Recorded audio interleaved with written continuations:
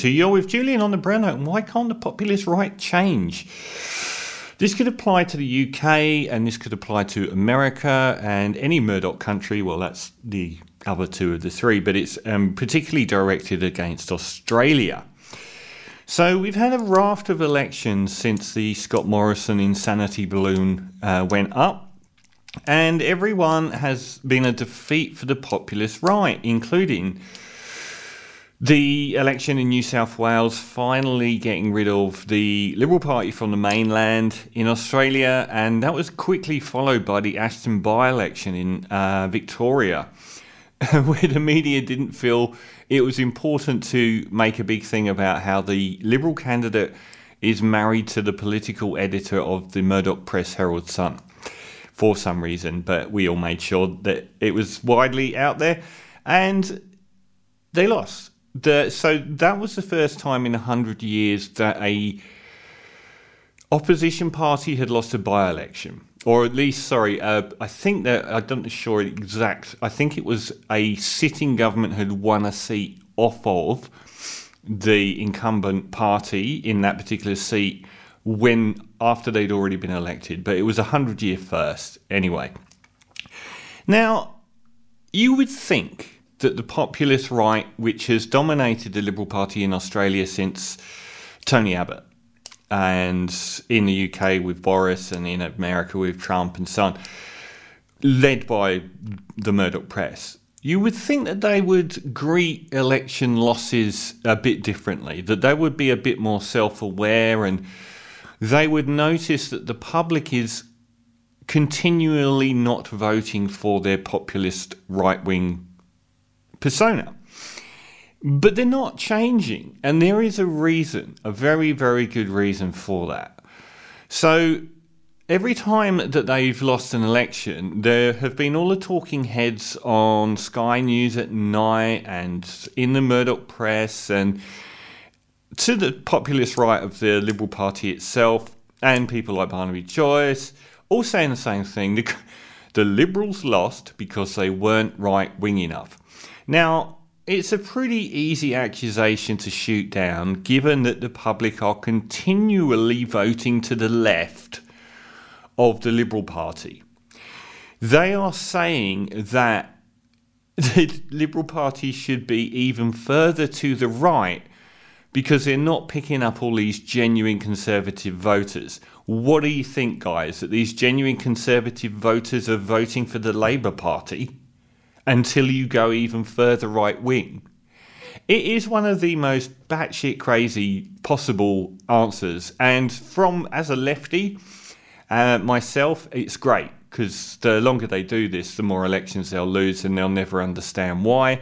We were all gobsmacked that they greeted populist right goon Scott Morrison leaving by putting in the most right candidate in his place they could get in Peter Dutton.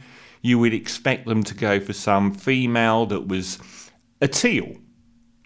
You know, someone that believes in climate change and same-sex marriage, but is still a Liberal. But no. And whenever these people rise up in the party, like Malcolm Turnbull, they get shot down by their own people. So what is this reason? The reason's this. They are guided. If you're in the Murdoch Press, if you're in Fox News, if you're in the Sun newspaper, if you are in Sky News Australia or the Herald Sun, their entire business model is populist right. They have created an audience that thrives on being particularly angry, and they whip up that anger. They don't have anywhere to go with a Malcolm Turnbull.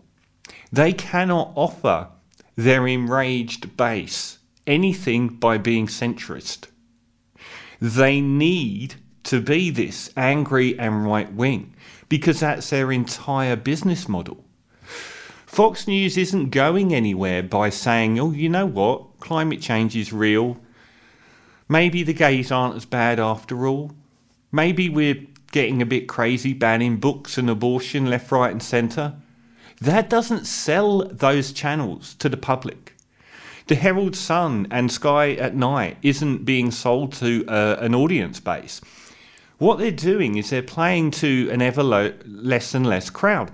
The analogy is that they're a rock band that needs to keep playing the same style of music to an ever diminishing audience, but they can't offer a new style because that audience will reject them.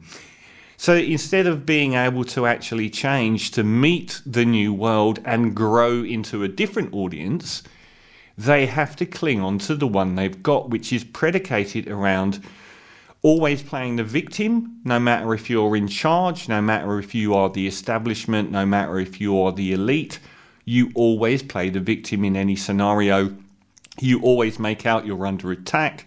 You always make out the most extreme positions possible, that anyone that is standing to the left of Hitler is basically Stalin, or a tree-hugging hippie, lefty, greeny, feminist, and so on.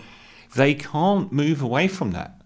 And neither can these absolutely fraudulent con artist politicians that have made it their lifeblood to be populist right-wing talking heads and get invited on all these shows. They can't offer that either. They cannot change. It's part of the DNA of their audience to be this populist right.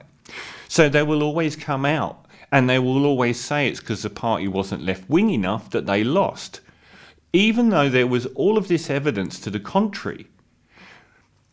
So they're never going to be able to move on from that. They have to say that the party wasn't left enough, because their other option is to say that it was us. We were wrong. We at the Murdoch Press, on Sky News at night, in the populist right wing of the party, it's us that were wrong. They can't say they were wrong. They can't say they were wrong, and they can't change their audience base that they created themselves. Very wound up people who get very, very aggressive. So they're trapped. It's beautiful that they're trapped, and there's nowhere for them to go here. This isn't America. Australia is very, very different to the electorate in America. You can see how badly very populist right-wing parties like One Nation and United Australia Party did at the recent elections. Drummed down to like 1.5% of the vote, 3% of the vote. That Trump audience is tiny in Australia. They don't exist. They're very loud. They get reported on. They get reported on even in the ABC. And we take their far-flung opinions as being as valid as 95% of the population for some reason. But when it comes down to the voting box, they're not there. So they're trapped because, one, they can't admit to being wrong, and two, the entire audience they've created wants and needs and won't accept anything but populist right-wing rhetoric. So they're trapped forever. It's going to be a very interesting, because it's going to get worse in this country. You've got a pretty almost centre-right Labour in power at the moment. There's nowhere for these people to go. They're just going to scream from the margins on this shrinking iceberg.